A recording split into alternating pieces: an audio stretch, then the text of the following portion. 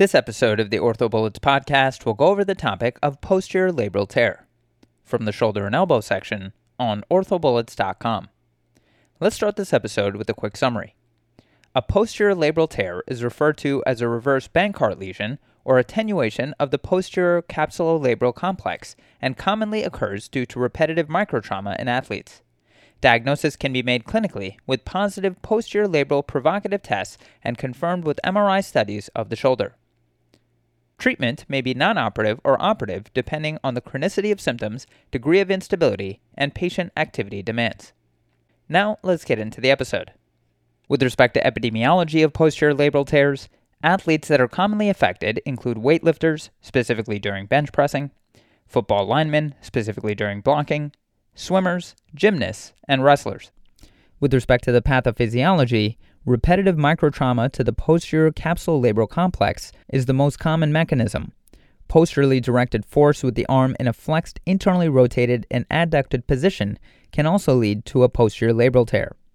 Glenoid retroversion is another aspect of the pathophysiology of a posterior labral tear, as patients with increased glenoid retroversion, that is approximately 17 degrees, were 6 times more likely to experience posterior instability compared to those with less glenoid retroversion, that is approximately 7 degrees. Associated injuries with a posterior labral tear include a Kim lesion, which is an incomplete and sometimes concealed avulsion of the postero-inferior labrum. Again, associated injuries with a posterior labral tear include a Kim lesion, which is an incomplete and sometimes concealed avulsion of the postero-inferior labrum. Now, let's go over some relevant anatomy. As far as the posterior labrum, it helps to generate a cavity compression effect of the glenohumeral joint. It creates 50% of the glenoid socket depth, and it provides posterior stability. The posterior labrum is composed of fibrocartilaginous tissue and anchors the posterior inferior glenohumeral ligament, or PIGHL. For a full review of glenohumeral joint anatomy, please listen to the podcast about glenohumeral joint anatomy, stabilizers, and biomechanics. With respect to the presentation of a posterior labral tear, patients typically exhibit symptoms of vague, nonspecific posterior shoulder pain, which is the most common symptom. This pain typically worsens with provocative activities that apply a posteriorly directed force to the shoulder, for example, pushing heavy doors, bench pressing, and push-ups. Patients may also have clicking or popping in the shoulder with range of motion. They may have a subjective sense of instability, which is less common, and they may also have pain during throwing, specifically in the late cocking phase. On physical exam, patients may have posterior joint line tenderness, and they may have positive provocative tests, specifically a posterior apprehension test, a posterior load and shift test, a jerk test, and a Kim test.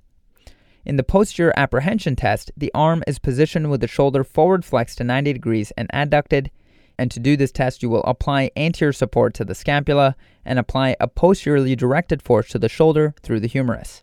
The test is positive if the patient experiences a sense of instability or pain. In a posterior load and shift test, the patient rests their arm at their side. You will then grasp the proximal humerus and apply a posteriorly directed force and assess the distance of translation and the patient response.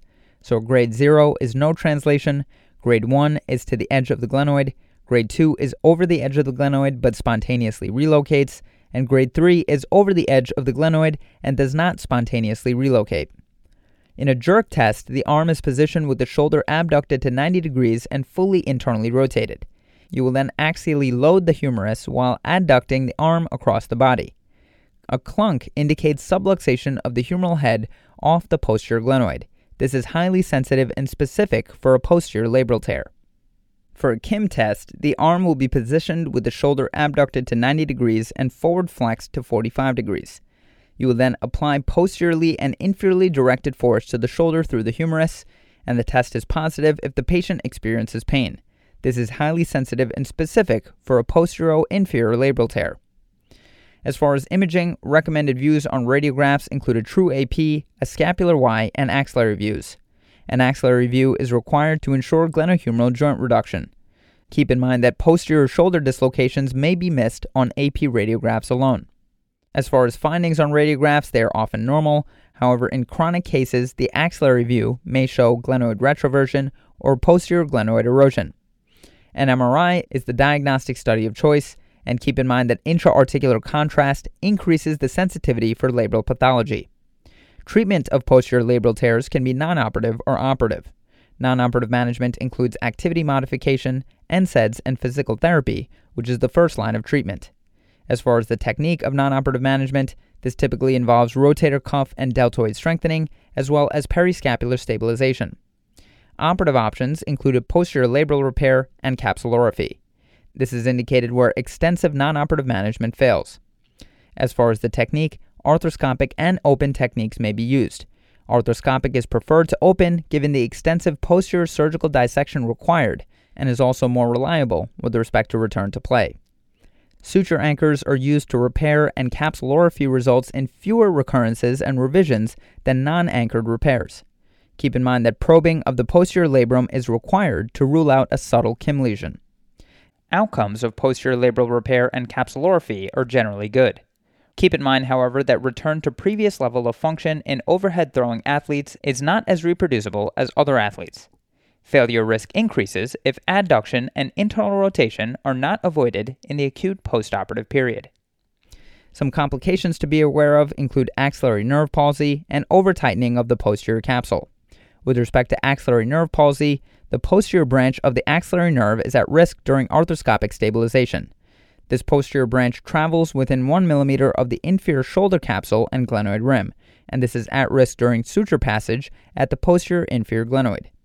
Finally, over-tightening of the posterior capsule can lead to anterior subluxation or coracoid impingement. Okay, so now that we've gone over the major points about this topic, let's go over a few questions to apply the information and get a sense of how this topic might be tested. First question.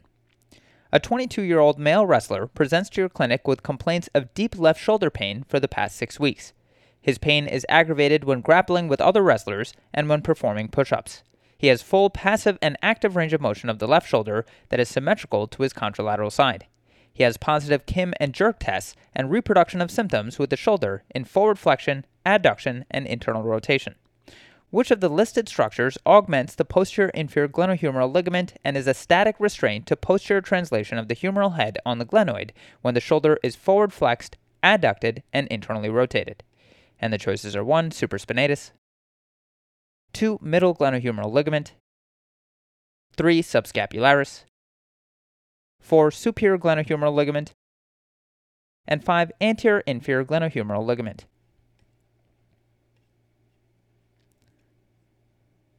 The correct answer to this question is 4. Superior glenohumeral ligament. So the superior glenohumeral ligament augments the posterior inferior glenohumeral ligament and is a static restraint to posterior translation of the humeral head on the glenoid when the shoulder is forward flexed, adducted, and internally rotated. To quickly review, posterior glenohumeral instability can present in a variety of patient populations and can occur secondary to a traumatic posterior shoulder dislocation or from recurrent posterior subluxations. Symptoms can follow a specific traumatic event that are exacerbated in the, quote, provocative position that is shoulder forward flexion, adduction, and internal rotation. The stability of the shoulder is achieved through both static and dynamic stabilizers. The static stabilizers include the osseous morphology of the glenoid and humeral head, glenoid labrum, capsule, and glenohumeral ligaments. Understanding the respective contributions of each of these structures in relation to the position of the shoulder in space can aid in identifying the exact location of pain and specific injured structure. Bradley et al. Review the pathophysiology, diagnosis, and management of posterior shoulder instability. They reviewed the anatomical and biomechanical considerations of the shoulder and posterior instability. They noted that the posterior inferior and superior glenohumeral ligaments function synergistically when the shoulder is forward flexed to 90 degrees, adducted, and internally rotated. Kim et al. Performed a cohort study that sought to identify the sensitivity and specificity of the Kim test and the jerk test for posterior inferior labral lesions of the shoulder. The sensitivity of the Kim test was 80% and the specificity was 94%. The sensitivity of the jerk test was 73% and the specificity was 98%. The Kim test was more sensitive in identifying inferior labral tears, and the jerk test was more sensitive in identifying posterior labral tears. When the two tests were both positive, there was a sensitivity of 97% for identifying posterior-inferior labral tears. To quickly go over the incorrect answers, answer 1, supraspinatus, is incorrect, as the supraspinatus muscle is a dynamic restraint of the shoulder and prevents inferior instability. Answer 2, middle glenohumeral ligament is incorrect, as the middle glenohumeral ligament is a static restraint of the shoulder to anterior and posterior translation with the shoulder at 45 degrees of abduction. Answer 3, subscapularis is incorrect, as the subscapularis muscle is a dynamic restraint of the shoulder to posterior translation when the shoulder is externally rotated. And finally, answer 5, anterior-inferior glenohumeral ligament is incorrect, as the anterior-inferior glenohumeral ligament is a static restraint of the shoulder to anterior translation with the shoulder abducted to 90 degrees and externally rotated. Moving on to the next question. A T2 axial MRI scan of a 21-year-old man who was injured while playing for his college football team is consistent with a posterior labral tear. His pain was aggravated with blocking maneuvers and alleviated with rest, and he had to stop playing because of the pain. What examination maneuver most likely will reproduce his pain? And the choices are 1, forward elevation in the scapular plane, 2, external rotation and abduction, 3, flexion, adduction, and internal rotation, and 4, flexion and abduction.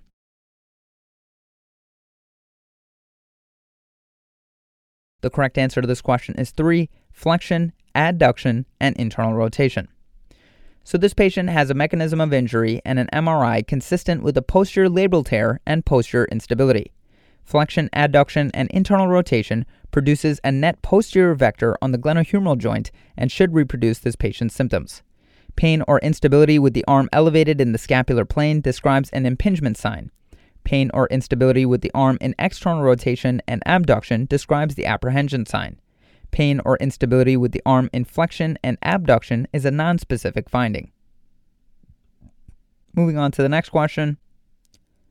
A 17-year-old quarterback reports shoulder pain localized over the anterior aspect of the shoulder that occurs during the follow-through phase of throwing. The pain worsens towards the end of the game but becomes asymptomatic the next day. He denies any pain during the cocking phase of throwing or during normal daily activities. Examination reveals a negative relocation test and a negative posterior load and shift test. Motion of the shoulder is normal. An MRI arthrogram shows a small amount of contrast between the posterior labrum and the glenoid, suggesting a posterior labral tear. Based on the history, examination, and MRI findings, what initial treatment should be recommended? And the choices are 1, labrum repair, 2, capsular release, 3, labrum debridement, 4, physical therapy emphasizing a throwing program, and 5, physical therapy emphasizing an internal rotation stretching program.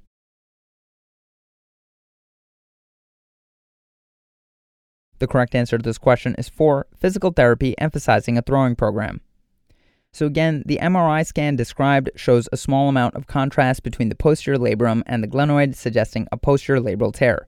The patient's symptoms are more consistent, however, with rotator cuff deconditioning because of the timing of his pain during the throwing motion and increased severity at the end of the game. Treatment should focus on reconditioning of the rotator cuff and scapular stabilizers, combined with a return to throw program. Posterior labral tears are often found on MRI scans of asymptomatic throwers and therefore should not be considered the primary cause of a patient's symptoms unless it's supported by the history and physical examination. Internal rotation contractures can cause a similar pain pattern, but this patient has full and equal range of motion. Moving on to the next question. A 24-year-old man injured his right shoulder several years ago and now reports continued difficulty with the shoulder and has pain with activity. MRI scans reveal a posterior labral tear. He reports that when the injury occurred, he felt that his shoulder popped, but he never required close reduction. He wore a sling for about 6 weeks and went through several months of physical therapy. Which of the following activities is most likely to cause him pain?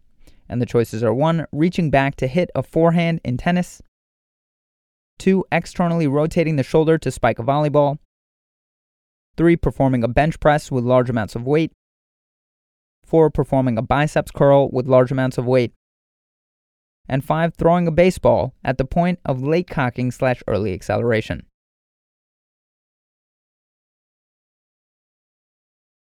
The correct answer to this question is 3, performing a bench press with large amounts of weight. So performing a bench press with large amounts of weight is most likely to cause pain for a patient with a posterior labral tear. A patient who sustains a first-time posterior dislocation is less likely to have recurrent dislocations compared with first-time anterior dislocations. patients often do have problems with loading the shoulder in a forward flex position, such as during a bench press. The other activities listed here might be difficult, but are not as likely to be problematic. A biceps curl might bother a person with a slap tear. The late cocking/early acceleration phases of throwing, the overhead portion of a tennis serve, and spiking a volleyball places the shoulder in an abduction/external rotation position, which is likely to be problematic for a person with anterior instability. And moving on to the final question, a 20-year-old college football offensive lineman undergoes arthroscopic right shoulder surgery for a posterior labral tear. Postoperatively, he complains of burning pain in the lateral upper arm. Which of the following nerves was most likely injured during the procedure? And the choices are 1. Radial, 2. Upper subscapular, 3. Lower subscapular, 4. Suprascapular, and 5. Axillary.